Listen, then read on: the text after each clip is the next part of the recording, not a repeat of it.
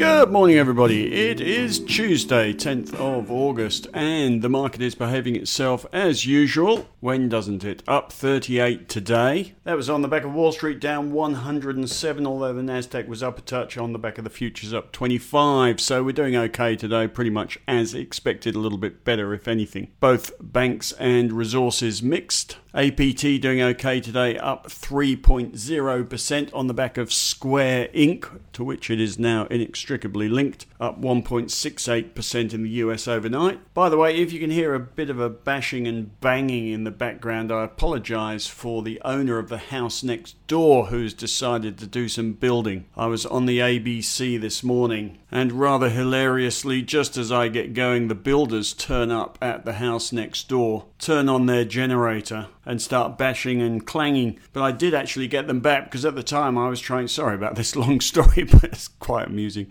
I was trying to get my Bluetooth headset going on my PC to work Skype on the ABC, and as I did that, I noticed that their Bluetooth speaker came up for pairing, so I paired to it, and now I'm playing a game of cat and mouse where they keep wondering why Barry Manilow keeps playing to all these big rough tough builders. Anyway, there we go. Maybe a bit of Bublé, they'll like that next, I'm sure. Anyway, I was on the ABC this morning doing my usual king with no clothes stuff on the market. You have to be a little bit sensational when you're on the media or it's just boring. But I was making the point, they asked me how come the market was hitting all-time highs in the middle of a pandemic. And I was making the point, I think I've done this for you before, but I'm making the point that there are two sectors in the US market, which are the biggest sectors in the US market, which are the investment banks and big technology, who are absolutely loving the pandemic. And as I told everybody, if you were to go into the oak-panelled private room in the New York equivalent of the Melbourne Club and find all the CEOs of Morgan Stanley and Citibank and Goldman Sachs and Bank of America Merrill Lynch quaffing their champagne, you would find them toasting the fact that there's been a pandemic. And just to make that point, if you don't believe me, the share price of Goldman Sachs, I haven't done them all, but I've done a couple, but the share price of Goldman Sachs is up 209% in the pandemic from the bottom. It's up 61% from the pre-pandemic high. 61% in a year.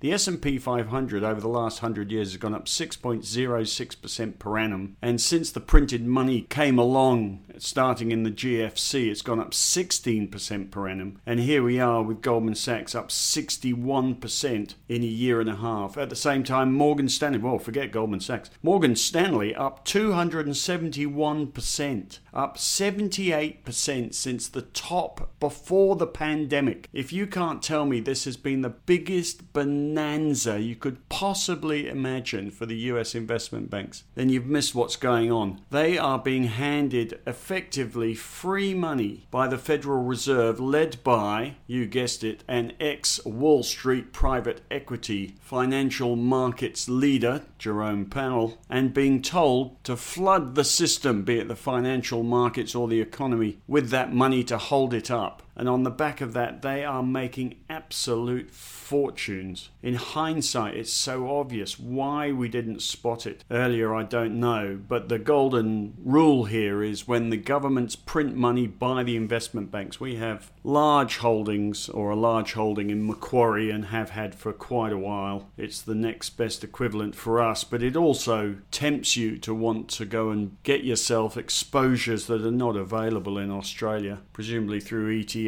or direct shares. But anyway, investment banks absolutely flown, but not just them. The biggest stocks in the US market, the FANGs and a few others as well are the FANGs. They're about 20% of the S&P 500. They have made an absolute mozza out of the pandemic as well. Facebook is up 167% from the low and up 63% from its pre-pandemic high. Apple was once a cheap stock, up 176% since the bottom of the pandemic, up 80% from the pre-pandemic high. Note, this is the pre-pandemic high. These are extremely extraordinary gains for massive companies. And the reason why is because people are sat in front, for the big tech stocks, people are sat in front of their keyboards or their TVs, sat in front of technology, ordering on Amazon, Facebooking each other, Googling everything, using Microsoft, watching Netflix, and in their boredom, buying things on Amazon. The truth of the matter is, if you were to take the CEOs of the top 20 companies in the S&P 500 and ask them all to rate the impact of the pandemic on their profit line, out of 10, they would all write 11. In fact, they would write 20. So you wonder why the market has gone up when the pandemic is so obviously a negative for the economy. It's printed money and technology stocks being delivered an audience by lockdowns. So is it a bubble? Only history will tell. There are a couple of quotes about bubbles. One is that in a bubble, and excuse the archaic language, but every man to the lowest common denominator is making money. And on that front, apart from, of course, restaurateurs and travel companies and cafes and all those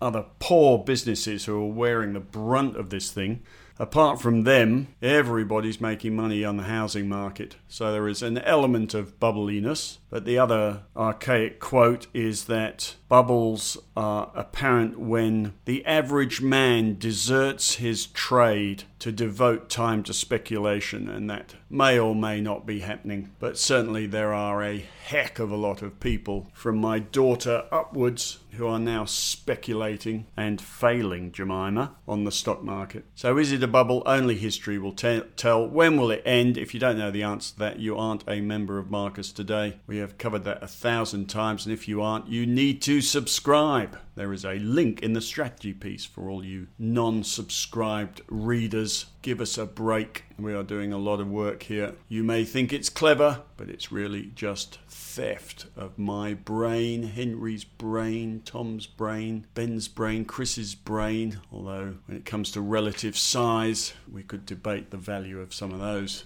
Right, sorry, got distracted. Back to the strategy. There are a lot of stocks hitting one-year highs. Suncor Metway, or Suncor Now Group, is it what's it called? Suncor Group now? Yes, Suncor Group, not Suncor Metway. Suncor Group hit a one-year high yesterday on results. And have a look, I've put one of those orange charts in. We use orange charts in the newsletter to show the relative performance of a stock relative to the ASX 200. So it shows you what institutional fund managers want to see. All institutional fund managers want is to be in stocks that outperform their benchmark. And these charts show you whether they're outperforming or underperforming. So a stock may be going up, but if it's going up less than the stock market or less than the ASX 200, the chart will be going, this orange chart will be going down. So Suncorp relative to the ASX 200 has been an absolute pig of a stock and has been underperforming since 2018. And suddenly there is a turning point yesterday on results. It is come dividend as well. Might be worth a look. I haven't had a look at the stock box yet, but I have had a look at the research. Brokers aren't really that excited. The average broker target price only 3.5% above the current share price, and some quite mixed views in there, so maybe it's not a raging buy. Maybe some of the income investors might have a look. Actually, whilst we're there, let's just have a quick look at the stock box. And there we go, a bit of a yield, 4.6% yield. That's on numbers before they announced their dividend, special dividend and buyback yesterday. So that's an out-of-date yield number, so it'll be higher than that. So yes, it is worth chasing it on a yield front. And there is an element of insurers, particularly home and contents insurers, as well as motor insurers, all of which Suncorp do, and travel insurance, where insurance companies have had a much reduced level of claims because everyone's sitting at home and not crashing their car. So it might well be a bit of a turning point for insurance companies, or they might at least have good results. That's at least what Suncorp did yesterday. But as I say, brokers not that excited. We've also got mineral resources ahead of results tomorrow, hitting a one-year high. Telstra hitting a one-year high. Mind you, the market's hitting a one-year high, so a lot of stocks will be hitting a one-year high. Also, Wesfarmers, Woolworths, ResMed, Sonic Healthcare, NIB Holdings, Medibank, lots of stocks. They are pumped up and ready to rumble ahead of results, or is that tumble after results? We will see. Risks to the downside, as Henry says in Henry's Take today. James Hardie up 3.9% to a record high on results today, which include record sales numbers. Stocks up 30% this year. Challenger down a touch today. The CEO has unexpectedly resigned. Profit fell 19% until interest rates go solidly higher, which they won't probably ever. CGF's not got much of a margin. We've seen ANZ consumer confidence drop below 100 for the first time in 8 months today. A symptom of lockdowns, no doubt. And there are a few other little results today. CBA, by the way, has announced discounts for customers. CBA customers, I think you get 6 months free using Klarna's, which is their partner in BNPL, Klarna's online payment system. They are trying to come after APT, but the APT share price clearly doesn't care. Up 3% today. A little stock I hold, PA. PA is an expression used in the industry meaning personal account. A stock I hold, PA, if you hear that expression, up 14% today. EM Vision. These are the guys who have been developing a portable medical imaging brain scanner for use in standard ambulances and aircraft. The main purpose, of course, is to detect stroke and treat it appropriately. The problem with stroke is that there are two types. I'm probably simplifying here, but there are two types and the treatment for each is diametrically opposite, and until you get a brain scan they can't tell how to treat you. But with this portable medical device they'll be treating you immediately in an ambulance or an aircraft. And of course the time between diagnosis or the time between a stroke and diagnosis is critical to prevent permanent long-term damage. And maybe one day we'll see this portable device in every ambulance, by which time the EMV share price will not be at the current share price. Of course, it doesn't earn anything. It's got no fundamentals. It's just spending money developing at the moment. The ex-CEO of Nanosonics is on the board, by the way. So no earnings, but let's not let earnings get in the way of a share price. It would be so 1956 to allow that. That, by the way, is when The Intelligent Investor was written. Right, lithium stocks flying along today. Orocobre up 9%. Pilbara Minerals up 9.3%. Galaxy Resources up 9%. Mineral Resources up 2.9%. You might remember Macquarie wrote a piece of research recently where they had an outperform recommendation on every stock. JP Morgan has done the same thing. They say the lithium commodity complex is one of the few remaining in our coverage where there is meaningful upside, likely over the medium term given the strong demand backdrop. They predict a 19% per annum increase in demand for lithium over the next 10 years, driven by the demand for, you guessed it, electric vehicles and batteries. And they raised their lithium price by 31%, or their forecast, although there's a bit of a catch-up going on there. Anyway, lithium stocks flying again. It's never ending, is it? Also on the move to electric vehicles, on climate change, the IPCC have put out a report today. You are doubtless going to read this in your newspapers and see it on your TV today. They are getting a lot of press coverage. It is the Intergovernmental Panel on Climate Change. Let me sum it up for you. Fossil fuels are evil. That report out today. I won't run through it all. I've provided a link to the IPCC report, and I was terribly impressed until I watched the IPCC press conference Zoom meeting. I leave you to judge it for yourselves. There's a link to the IPCC press conference Zoom meeting in the strategy piece today. They had a lot of credibility until they displayed their utter incompetence with technology. Anyway, I have written a piece today repeating a lot of stuff, I think, about the CBA and the banks and their buybacks, and Henry's written about it in Henry's Take today after the Suncor Metway special dividend, bigger dividend and share buyback. He calls it the Holy Trinity, having all those three together, and speculates that there are a number of stocks that are going to do something similar, starting with CBA tomorrow. CBA's dividend decision, what they do with the payout ratio will be very interesting. Will they return it to pre-pandemic levels of around 85 to 95% or not? All the other banks will doubtless follow whatever they do, but we are expecting a 3% buyback, which would be $5 billion on top of a dividend, maybe a special dividend. And as Henry notes, the share buybacks are quite a good ploy for the banks, because once you pay a dividend, it goes through the one-way valve and never comes back. Well, I suppose it does if they have another hybrid issue that everybody subscribes to. But the cash disappears on the dividend, whereas with a share buyback, they announce a $5 billion share